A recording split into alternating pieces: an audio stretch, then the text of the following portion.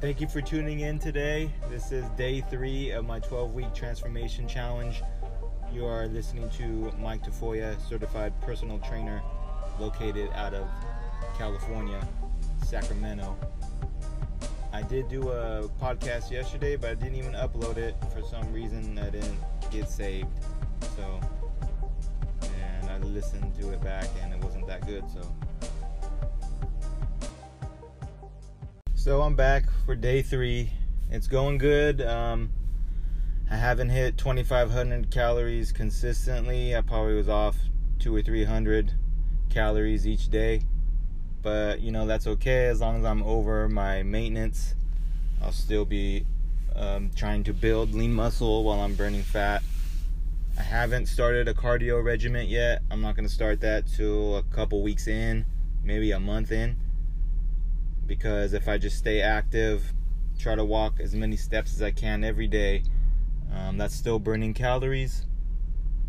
So just try to stay active. If you don't want to do a lot of cardio, you don't like treadmills or stair mills, just do more steps. Shoot for 10,000 a day. It's just starting off. 5 to 10,000 steps a day, just starting. And try to increase it every day, every week. Set a goal of how many steps at the end of the day and try to shoot for that. And other ways to get your steps in: instead of riding your bike, go for a walk, go walk your dog, walk to the store, go to the park, take the stairs, don't take the elevator. You just got to stay active, got to stay busy, moving around. That's how you get your steps in, and that's how you avoid doing an hour or half hour of cardio at the gym. So you can spread it out throughout your day. 10,000 steps to 20,000 steps. It might seem like a lot, but every step adds up.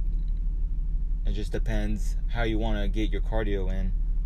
I find that walking at my full-time job currently, I get about 5,000 to 6,000 steps just doing my job, my regular job every day. So I need to tack on like 10,000 more if I really wanted to tap into my caloric expenditure every day.